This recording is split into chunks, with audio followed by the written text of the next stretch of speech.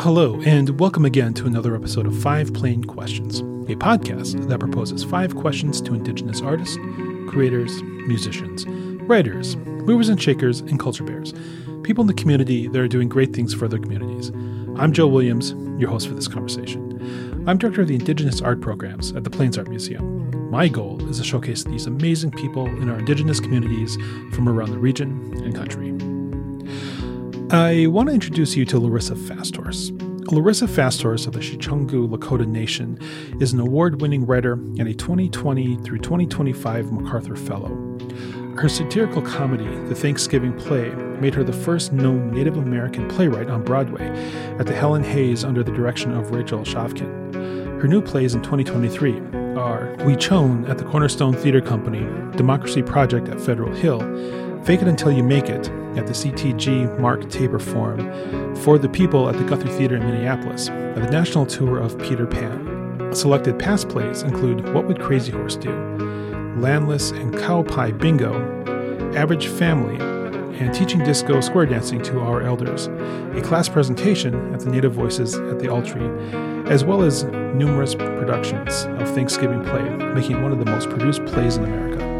Larissa created the nationally recognized trilogy of community-engaged theatrical experiences with Cornerstone Theater Company, Urban Res, Native Nation, and We Chone. She and her collaborator, Michael John Garces, spent years on each project in the indigenized community engagement process. The engagement itself is the art form. These projects have earned them national funding and the appointment to Arizona State University. Larissa's company, with Ty Defoe, Indigenous Direction, recently produced the first land acknowledgement on national television for the Macy's Thanksgiving Day Parade on NBC and continues to consult for them. They also consult for the largest theater organizations in the country. Larissa also writes for film and television, most recently as a creator for NBC, Disney Channel, DreamWorks, Muse, Network, among others. She is based in Los Angeles with her husband, the sculptor Ed Hogan, and is represented by Jonathan Mills at Paradigm, New York. She is especially honored to follow in the footsteps of the last known Native American playwright on Broadway, Lynn Riggs. So, with all that said, let's jump into this conversation with Larissa FastHorse. Larissa FastHorse, thank you so much for joining us on 5 Plain Questions. It's really great to have you here. Thanks. I'm thrilled to be here. I appreciate you asking me. Oh, yes. No, I'm more than happy that you're here. Mm-hmm. Would you be able to tell us a little bit about yourself, your background, where you're from, and what it is that you do? Yeah, so I'm a member of the Sicangu Lakota Nation in South Dakota, which is known by the government as the Rosebud Sioux Tribe. I was brought up in South Dakota, but I was brought up primarily off my reservation, first in Winter, South Dakota, where I was adopted by a white family, which plays somewhat prominently in a lot of my stories and things I've written about. And then we moved to Pierre, South Dakota, where my father worked as an executive in the state government. And I grew up primarily in Pierre. And now that's where I came from. And is that what you asked? I think so. Yes. It's like about to go rambling on and on, how we can. Oh, yes. I love it when the guest just takes it where they want to go. That's what I'm here for. So, yeah. I guess as far as your background goes, can you talk about that journey and how you've gotten to where you are today? Yeah, so I am now a playwright and theater maker in general. I used to be a classical ballet dancer before this. From another play that's being written about that journey, being a ballet dancer from South Dakota. But now I make theater both in traditional kind of theater spaces in a Western way, like on Broadway and here at the Guthrie where I am right now, or also in, I'd say, more traditional in the Lakota way of making theater in community, in prairies, in powwow grounds, and community centers, and everything in between.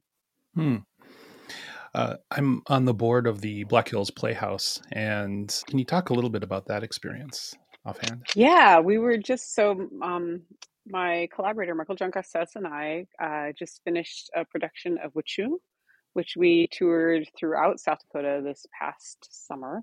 And the Black Hills Playhouse was an incredible partner for us. And actually, we did our first preview performance out there at the grounds, which was so supportive and incredibly helpful to both the play, but just ourselves as Native people to start at Hesapa and be on those lands and be able to tell a story that is, Lakota, Dakota, and Nakota people telling their own stories in their own ways on their own lands.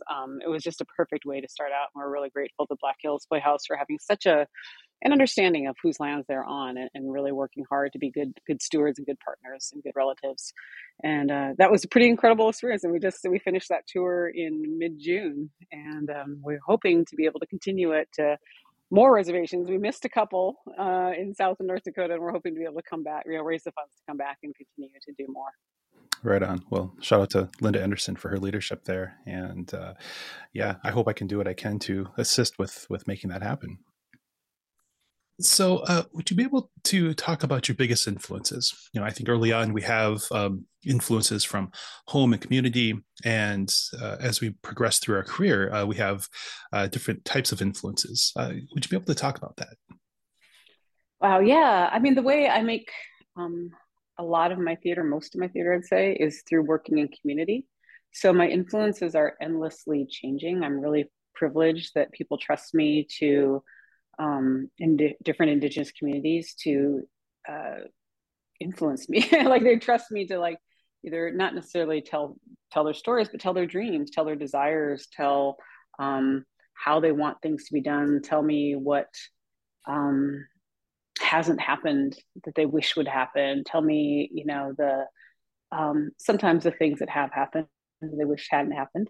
And to me, those are my strongest influences are community members. And so my constant process is asking people, asking Native folks specifically, what is it you want people to know about you? What hasn't been gotten right about you? What do you wish for and dream for in the future? And then I try to craft my plays around some version of that. And even when it's not a community engaged piece directly, I'm still constantly thinking of those community members that I've met along the way in other projects and thinking, what is it that I can give to them that they're asking for? And so my biggest influences are actually just literally thousands of Native community members that I talk to in my work throughout the country. So the next question is about how one develops their career in college and post-college. What was it that drew you to theater to begin with, and to dance as well, because you are a choreographer? Yeah, I was a classical ballet dancer in my first career, and then found writing later. I did not go to college. School in general just was not a good fit for me. And I was a ballet dancer and went to almost a year of college. And then they actually kicked me out of the ballet program. So there we are. And I had to move on. So, within a year after that, I had my first professional job. So too bad. And then when I started writing, I was in a position where I was, a grown adult, married to a sculptor, and I didn't have the luxury of the time or the money to go back to school. And so I've always had to make money in my life, and I had to keep working. So I worked my way into becoming a writer. So what I did, which I think, it worked for me. It obviously didn't work for everybody. Some people need that structure of school. I need not structure. And so what worked really well for me was creating an apprenticeship for myself. And I created this with an organization called Career Transitions for Dancers. And they help dancers transition into the next career because we retire so early. I was like 29 years old and retired. And so they helped me set up kind of a path of what I want to do next, and then how to get there, and then create this internship with these career counselors. And I worked as first, I knew I wanted to be a writer, and I thought I was going to work in film and TV first. And so I got a job as a paid intern. And then I went from there to a second assistant, and then I became a first assistant, and then I became a creative executive, but all along the way telling people I want to write. This is what I want to do. And so they'd help me and say, oh, great. Well, then if you want to write, when I was an intern, I had the best internship. It was 2 years of grad school. I mean, the executive put me on a project with a good friend of his that was working for at Universal Studios, the good friend that was creating a new movie for them. And he said, you're going to start with him from the first inception and go through the first draft of the script with this writer. And I was his partner through it. And it just taught me exactly what a writer has to do and the whole process of working through the studio and the steps and the pitches. And then I had to work with the coverage department to learn how coverage works and, just do everything from every side. I mean, it was grad school in 6 months. It was incredible. And I think actually more useful than, 90% of grad schools I hear people coming out of. There's a lot of waste in I will say in theater education that isn't practical. Certainly there's a lot of you need to learn about theory and practice and things, but it's fascinating to me how many people I talk to come out of these programs that have no idea how to get a job and no idea how the job they think they want works. They don't even know what the function of it is. They don't know how to get paid. They've never heard of the union contracts. So make sure if you're going to go to a theater program or any arts program that it sets you up to work if that's what you want to do. That some of these programs are just setting you up to be an academic. If you want to work and be a practicing artist, make sure that program is aiming you toward that, because many of these programs are not. I think you make a really great point. A number of folks that I've interviewed for this program who are doing the work actually didn't go to film school or didn't go to a grad program. They just somehow they were able to make those connections and put the work in to get where they are. Mm-hmm. I guess for those who are not looking at school as an option, what advice would you have for that individual? Yeah, I mean, you have to work really hard. I will say the one thing that school does give you is a network. And, I came into first film and TV and then later theater knowing zero people. I had nobody. And I was just going to any, volunteering at every event that would have me as a volunteer to meet people. I was, just asking, how can I be of service? I will do whatever you need just to get in and meet folks and find the jobs and find the connections and find programs. I did go through, and when I was in film and TV, I went through several of the native programs at studios. I did the Fox diversity program, writing program. I did the Disney one out at IAIA, and then I did the native fellowship with Sundance with a feature film. And so I did all those, which were invaluable in getting to know people and getting to understand the business. But that's the hardest part, I would say. If you're not going to go to schools, you don't have a built-in network. People, they joke in theater, we joke about the Yale Mafia. Like when you come out of Yale grad school or Yale theater school, you have a built-in network of the top people in our business. I had zero people. So I had to build my own network, and I do it by being of service and going to the conferences and getting to know people and just doing whatever I could. When I couldn't afford a conference, I'd call people and say, hey, can I volunteer? Will you, if I can get myself there on someone's couch, and I volunteer, will you let me attend the sessions? Things like that. And I'd do whatever it took to get in the room and get to know these people. And I did that for a lot of years. That's a great point. I went to grad school for storyboarding, and I think they taught nothing about how to get a job, but I was able to make those connections. And that's, from one person to the next. And that was how I was able to develop projects to get on. But yeah, that's one of the biggest blind spots for schools. So that's a great point. Yeah, for sure. So, I mean, we've been talking about this for a little bit, but how have opportunities presented themselves to you early on and currently now? Yeah, it's been a combination of me, like I said, putting myself out there and really hustling. But also, people have been incredibly supportive, and I'm in theater, in film and TV, it was working in those diversity programs first, and then in theater, it was, random. My first theater gig, I never thought I could be a playwright, because every playwright I knew had a graduate degree, and so I thought you had to have one. And suddenly, I was at Sundance working on my native project there in the native program there. And I got contacted through Sundance about this theater company that wanted to commission Native American writers. And they'd never done that before. And that's Children's Theater Company, actually right here in Minneapolis, with Peter Brocious. And he commissioned my first play. And I was like, wow, of course, and then I got to the theater. It's like, well, of course, this is what I'm supposed to be doing. I was a ballet dancer. This is dancers with furniture. Like, I know this world. I've been in it my whole life. And it just clicked for me, and it made sense. And it was natural. And I was really frustrated at that time. That was 15 years ago in film and TV. I was really, really frustrated because, the representation of Native people at that time was bad. There was a lot of red face going on, a lot of watering down of our stories. I was working alone without any kind of team behind me. And when I got to theater, they were like, "Yeah, what do you need? What should we do? How do we do this differently?" And so I ended up staying in theater for quite a while. I only went back to film and TV recently, and so it really was based on people in the beginning just saying, I found these opportunities and that connected me so I was in the right place when someone was looking to reach out. But it really took allies. It took allies saying, we want to do this. So what do you need? And hire me for the first job. This sort of goes along with the fifth question, but what before I get to that though, what does make a good ally? Ooh, yeah. To me, like the best allies are people that are willing to screw up and do it wrong and make a huge mistake. Like people who are trying to get everything right. That sounds nice, but in practice, it's very paralyzing, and it stops forward action and forward motion.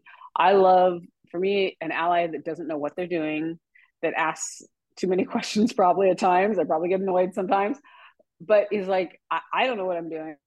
I know I don't. I know all that this is the big area over here that I know nothing about, and I'm trying to learn and I'm doing my own work, but sometimes I'm going to ask you a question and then I'm going to go forward and try it and I'm going to screw it up and make people mad and I'm going to fix it and learn and do better. Like that's what I need in a good ally, is someone willing to put themselves on the line.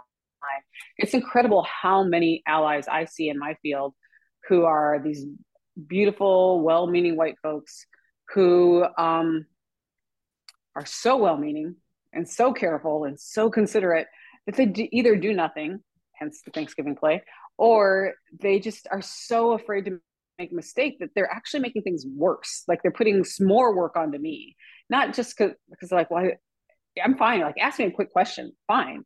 But they're so paranoid about doing anything wrong and being seen in a bad light that they end up making me do twice as much work to make them feel okay and to keep them going forward and take care of everything. And it's maddening. Jump in there, make a mistake, screw up, do it wrong, apologize, ask how to fix it, and then make it right. And that takes constant work. And it's not a job you get to do once. It's going to happen again and again and again. And that to me, like those are the best allies, the ones that just are willing to screw up and do it wrong and take the hit and then move on. Oh, that's a great perspective for sure. So what would you want to say to the 18 to 22-year-old that's listening to this conversation? Oh my gosh. Yeah, so many things. One, you're awesome. The most important thing I'd say the two most important things you have as a career as an artist is as a creator and content maker, and I'm sure other things too, but that's what I do, is your voice. It's incredible to me how much I see teachers in education trying to change voice. Don't let them do it. The best, I think, advice I got when I was first starting out in my internship way back when was this executive told me, whatever you do, don't read any of those books that tell you how to write, because it's just teaching you how to write like all the other people that are reading that book, and whoever wrote that book. He's like, never read the book. So I've never read any books on writing. I have no idea. But they said, because, the most valuable thing you have is your point of view, yourself. You are the only you in the history of yous, So that is incredibly valuable. That's worth more than anything else. And so you have to preserve that. You have to make sure people can tell when they're reading a Larissa FastHorse play. They know, because there's a very, me point of view to everything I write. There's a way I write it. There's the way that my characters have a point of view, the way they speak. There's a way that my plays move. There's a way that they always have two endings, because that's Lakota storytelling. There's all these things that make it very specifically my point of view that I've preserved, and people fight and people try to get rid of it. And trust me, they're always working against it because they don't understand it. But that's what makes it, eventually, when you find the right person who understands it, that makes it rise. I'd say I'm going to say three things. Second thing would be integrity is everything. All you have, these businesses, entertainment businesses, are unbelievably small, and all you have is your reputation. Do not screw people over. Do not flake. You have to show up on time. You have to answer the emails. It's annoying.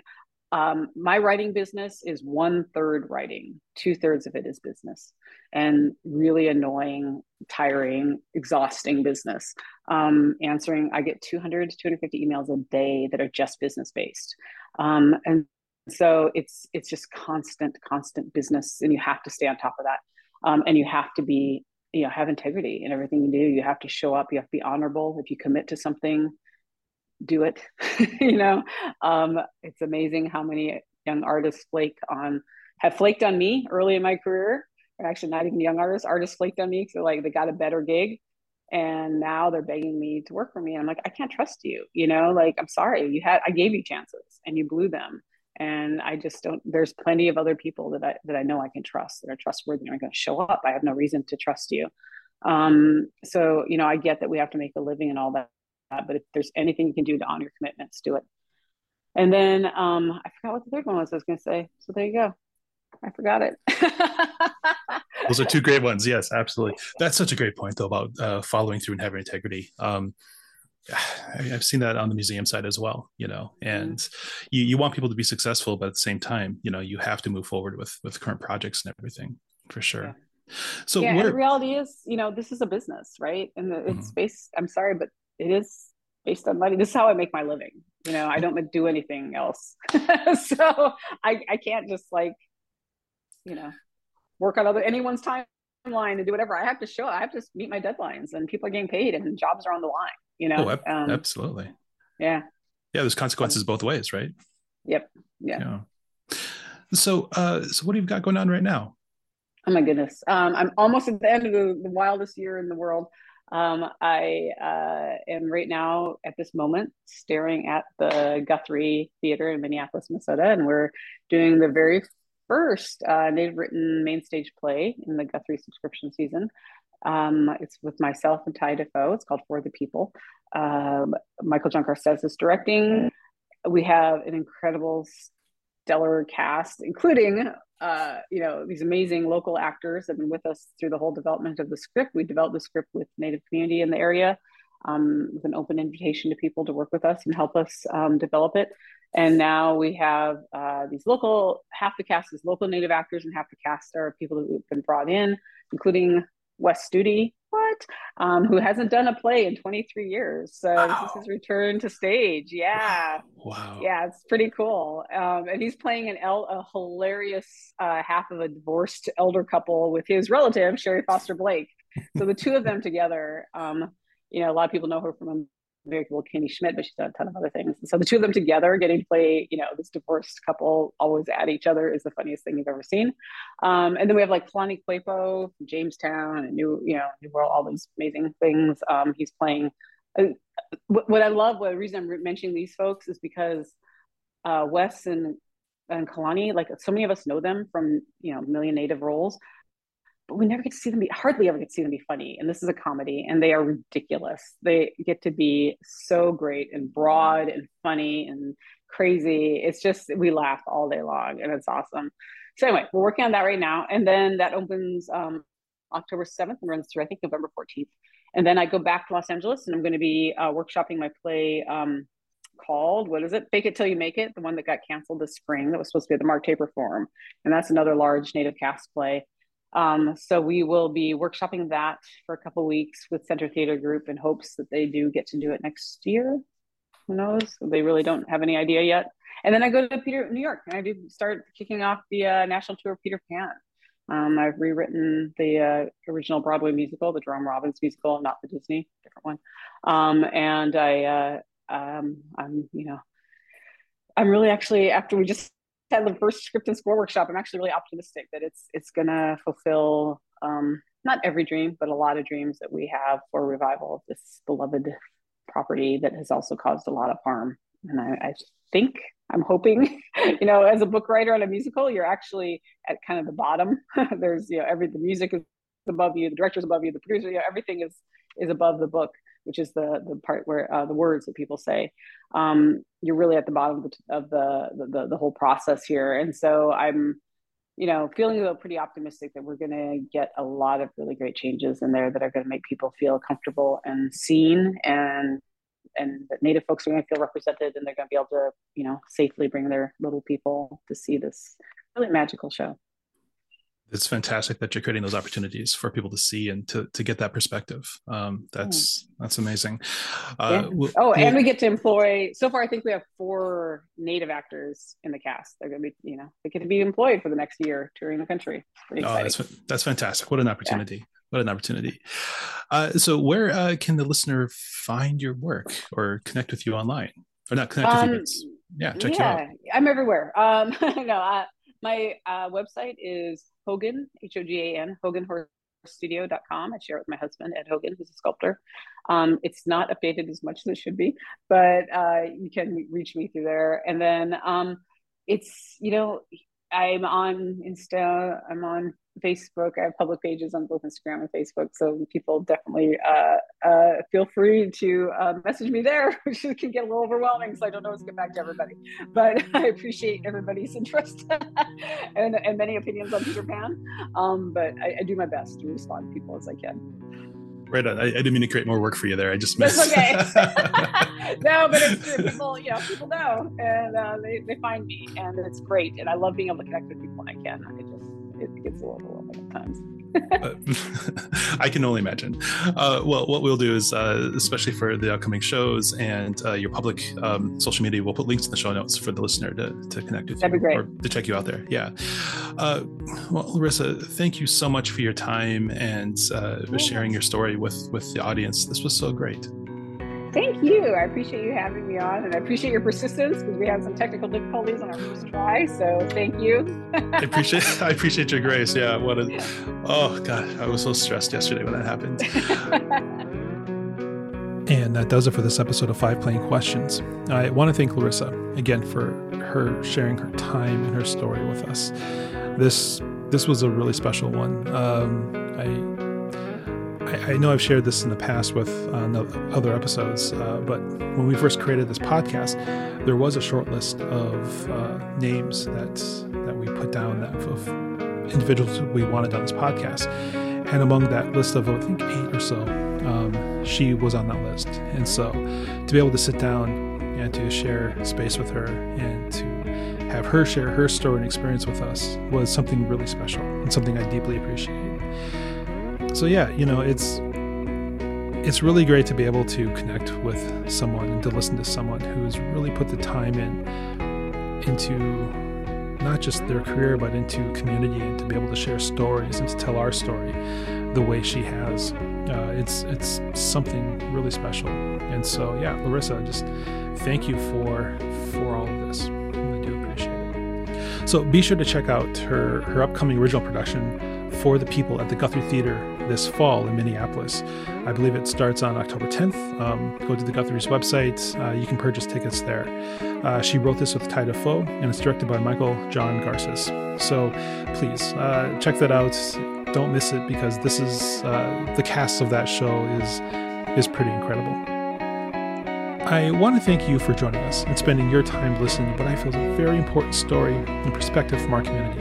So please, join us next time as we speak with another incredible person. I'm Joe Williams. You can find me on our Facebook page, our Instagram page at 5 Plain Questions Podcast, or at the plainsart.org website. There you can see our programming, our past videos, and these podcasts. And if you have a suggestion for someone for me to interview, please look me up. I'd really like to hear from you. Well, that does it. Please take care of yourself, and we will see you next time.